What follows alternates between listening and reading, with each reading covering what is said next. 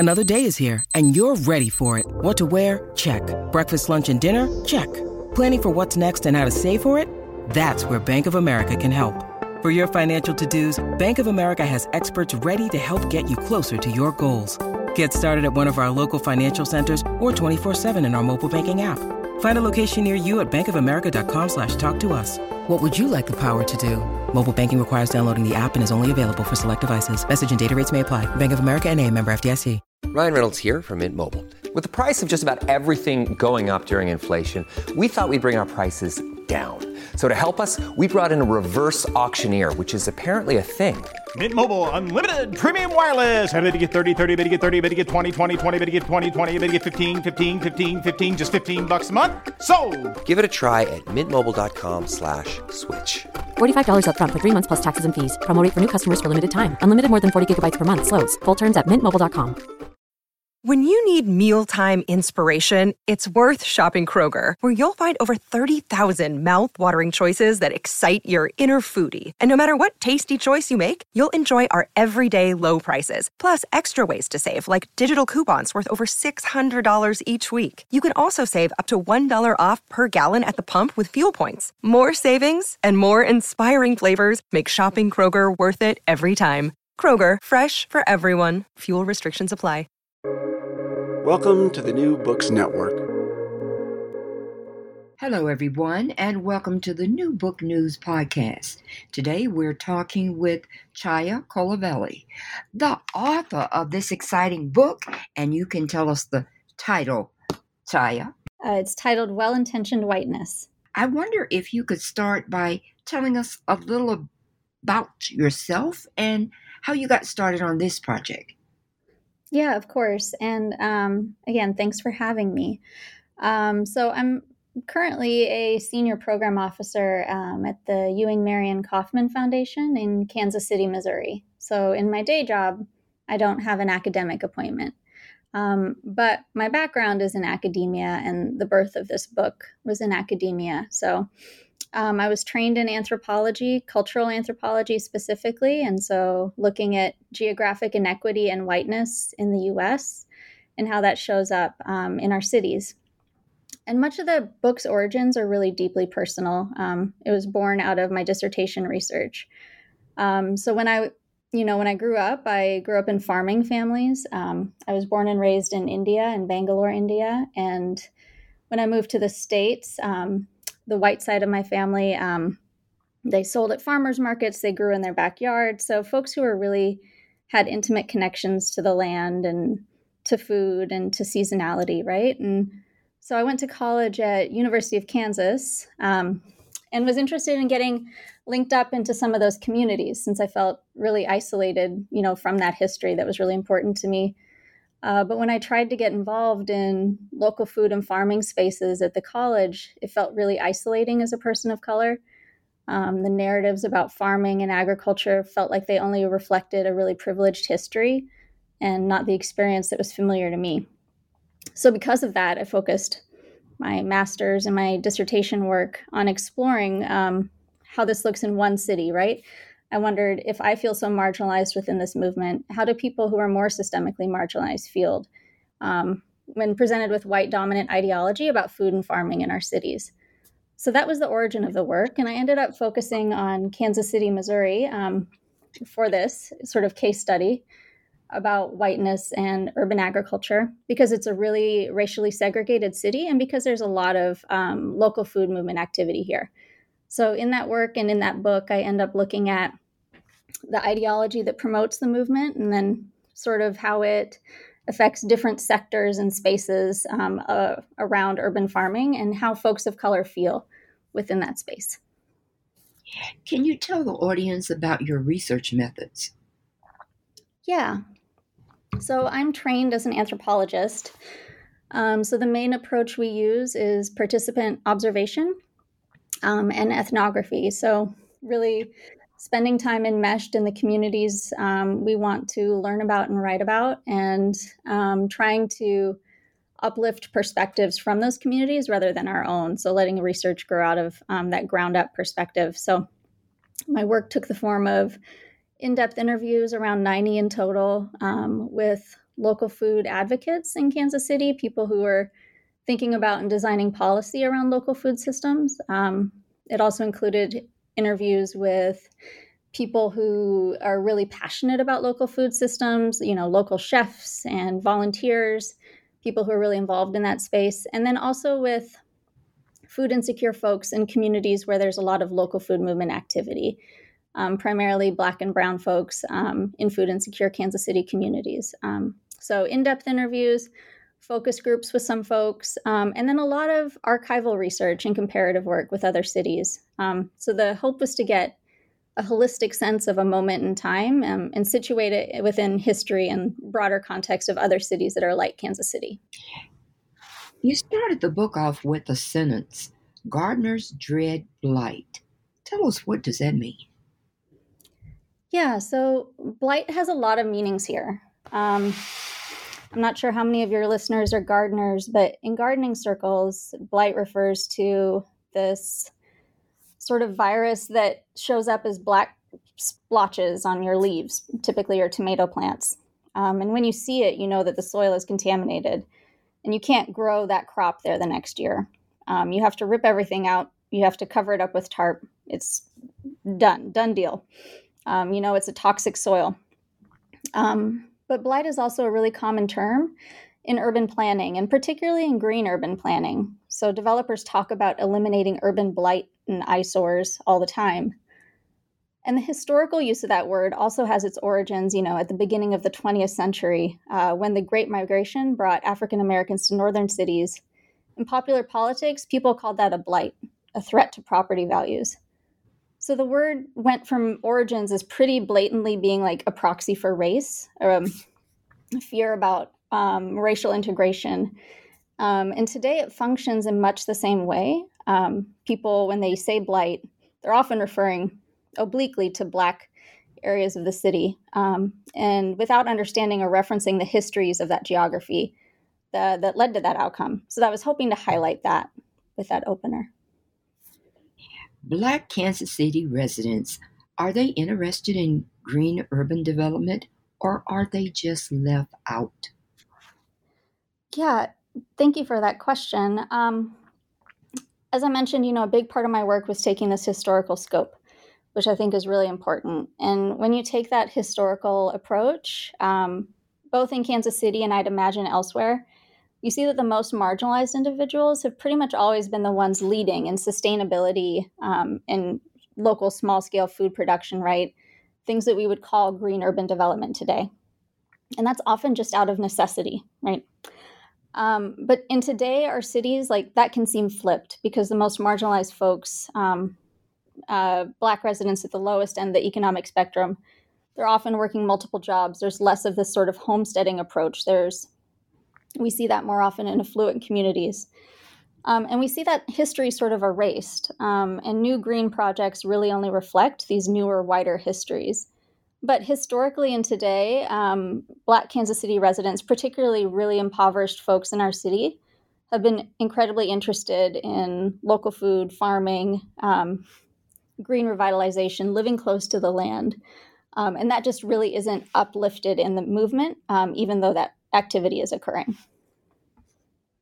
Now tell the audience about the urban food projects in Kansas City. Right. So as I mentioned, I picked Kansas City for my research because there's so much urban food work happening in the city. So just to give you a high-level view of that, and this, I'm primarily talking about what was happening at the time of my research, though I think the context is still the same today. So when I started this work in the 2010s, there was way more local food activity in Kansas City than you would expect for a city of this size. We had proliferation of farmers markets, of community gardens, of schoolyard gardens at almost every school in the city, of nonprofits that form urban orchards and places where folks can go pick food, of farm-to-table restaurants, of nonprofits that promote local urban farming within the city and helping folks learn how to run a farm business.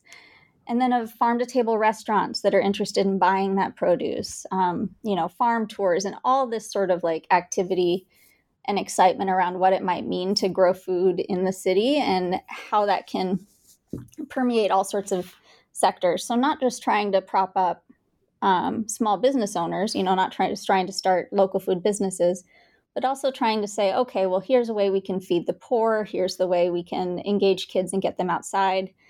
So urban food projects really proliferating in all these spheres of thinking about how to influence our city, which is what made it really interesting to me to study this project here, where it's a very racially segregated history. And as I mentioned, there's a long history of Black and brown folks leading in this movement as well. You talk about the displacement of communities of color through the green development. Share with the audience what you found.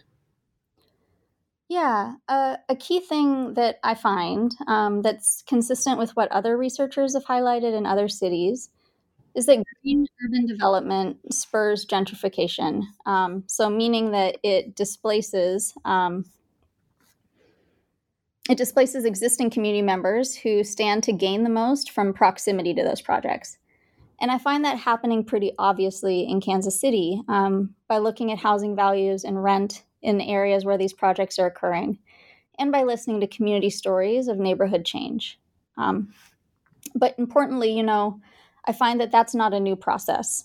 Communities of color have been repeatedly displaced for the creation of green space since Kansas City's inception as a city. And that happened nationally as well. So national level movements, such as one called City Beautiful, they really took off in Kansas City around 1890s or so. And that was the idea that you could promote economic growth in cities through the elimination of urban eyesores, urban blight, and the creation of parks and green space.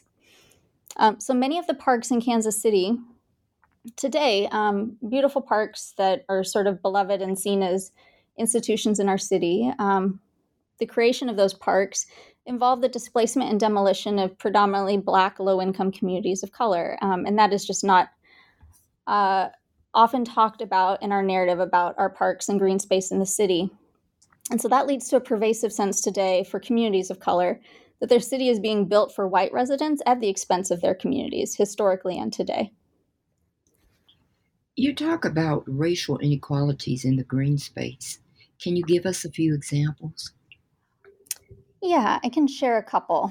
So at the time, Kansas City was building parks for new white communities, right? So they're displacing and demolishing historically low-income Black communities and then building parks to build up higher property values for white households. They were also installing municipal dumps in historically Black neighborhoods. So Kansas City's Jazz District at 18th and Vine was, at the turn of the 19th century, a really thriving Black community. And at the time that it was thriving, Kansas City was installing dumps there. And we also see that pattern today as well. There's lots written about where corporations decide to place CAFOs, contained animal feeding operations, which is often in historically Black communities. And apart from having aesthetic impacts and impacts on housing values, we know that leads to differentials in quality of life between communities today. So all of that leads to greater heat and exacerbated effects of climate change in communities of color compared to white communities with established tree lines and things like that. So that's just one example of how we see inequities in green space. In Chapter 1, tell us what you found about the history of urban violence in Kansas City. Yeah, in that city, I really wanted to take a deep look and talk about what the history of our city looks like from the perspective of the most marginalized. And from that perspective, continual displacement and violence towards people of color has occurred to increase value for white elites. And so in that chapter, I mostly talk about violence in terms of erasure, not to gloss over the fact that there's a lot of physical racial violence in the history of our city as well. But for me, what I wanted to focus on is how violent it can be to erase that story, that history, that presence and space in the city. The fact that communities have been moved and demolished to create value for white investors, I think that's an under-recognized form of violence and particularly prevalent in Kansas City's narrative. This episode is brought to you by Reese's Peanut Butter Cups. In breaking news, leading scientists worldwide are conducting experiments to determine if Reese's Peanut Butter Cups are the perfect combination of peanut butter and chocolate. However, it appears the study was inconclusive, as the scientists couldn't help but eat all the Reese's. Because when you want something sweet, you can't do better than Reese's. Find Reese's now at a store near you. At Evernorth Health Services, we believe costs shouldn't get in the way of life-changing care, and we're doing everything in our power to make it possible. Behavioral health solutions that also keep your projections at their best? It's possible. Pharmacy benefits that benefit your bottom line? It's possible. Complex specialty care that cares about your ROI? It's possible. Because we're already doing it. All while saving businesses billions. That's Wonder made possible. Learn more at evernorth.com/wonder. Share with the audience what you found in Chapter 2.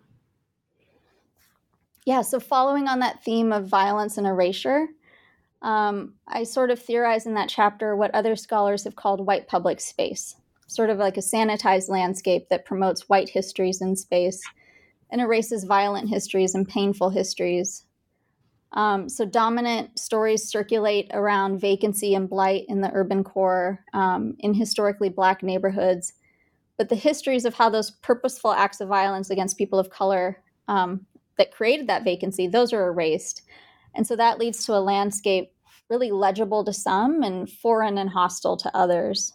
And one example that I talk about in that chapter centers on our Country Club Plaza, which is, if you know about Kansas City, we have a very famous developer, J.C. Nichols, and he created Country Club Plaza. It's a Spanish-style open-air shopping district, and just a couple blocks away from the foundation where I work, actually, and full of all the name brand shopping stores. But to get that land, he claimed a Blacks-only park, bought land from an African-American hog farmer, and then when he created the Country Club Plaza, which was built using the labor of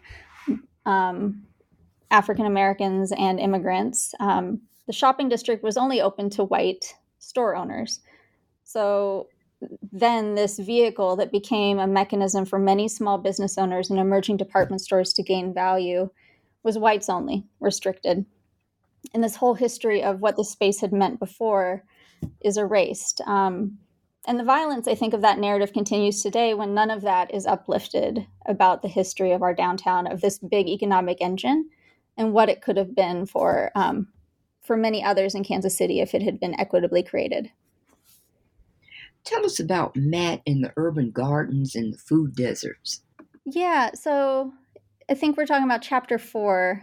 And so in that chapter, I really focus on how this dominant white ideology about local food movements permeates our understandings of food aid in the city. And it has a really big impact. And so I start that chapter relaying a scene I witnessed in a television clip about an urban farm tour. And the interviewer is talking with a gardener, an elderly Black man who's at a community garden. And so he's chatting with him, because he's trying to gather some momentum and excitement around this urban farms tour that's going to happen in Kansas City. And in this interview, he says, how did you get into this? And the man says, I lived in I was enslaved and I lived in a slave camp. And so, of course, I know how to grow food. And I'm paraphrasing because I don't have it right in front of me. But the man says, that's great. At least you're here now and you know how to grow food and you can get outside and get some sunshine. And, the interview goes on. He says, food is such a common language. And actually, I think that's really illustrative of the fact that it's not a common language.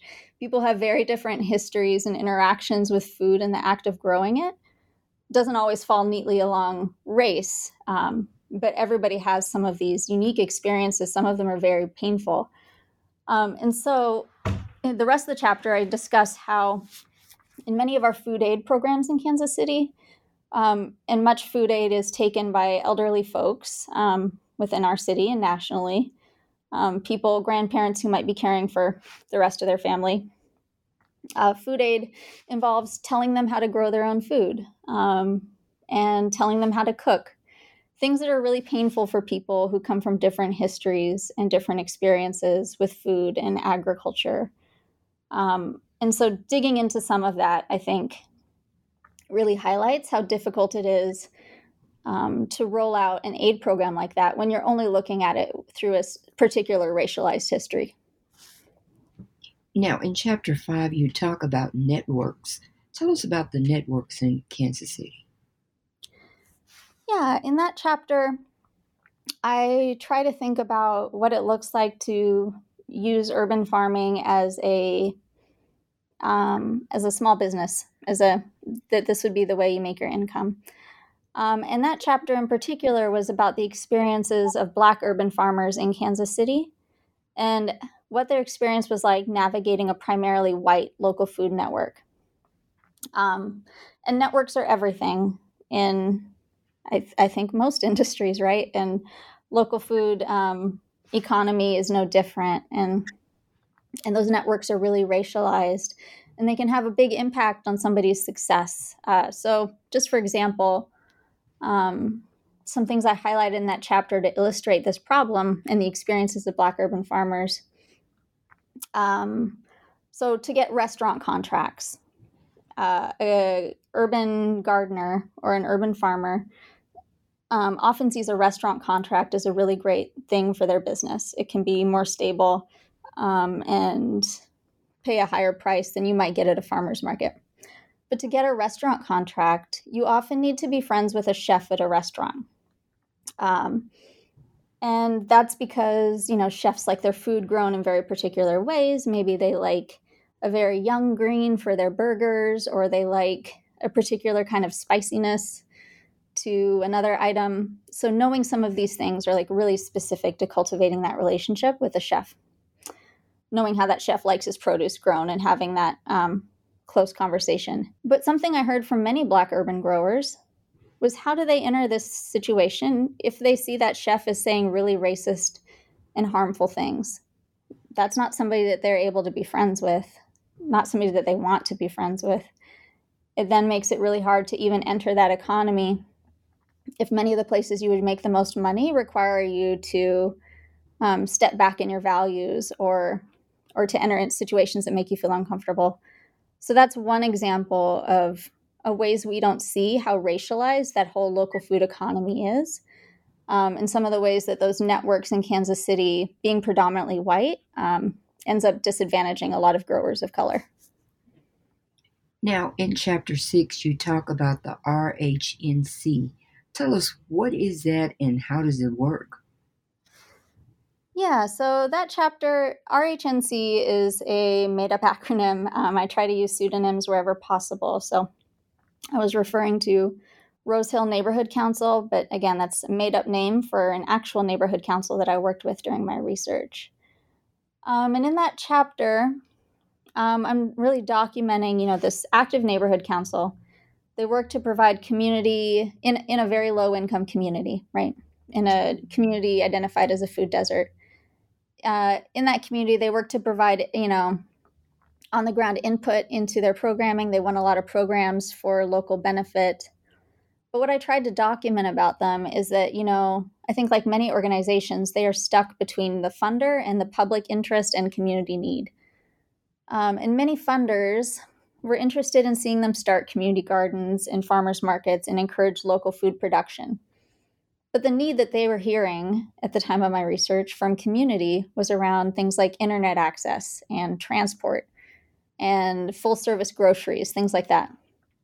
And how they balance that is really tricky, because working on a shoestring budget, you're sort of at the behest of the funders and the funders' interests. And I think it's really indicative of how we put intermediaries like that in a rough place when we impose our desires on communities we don't know anything about.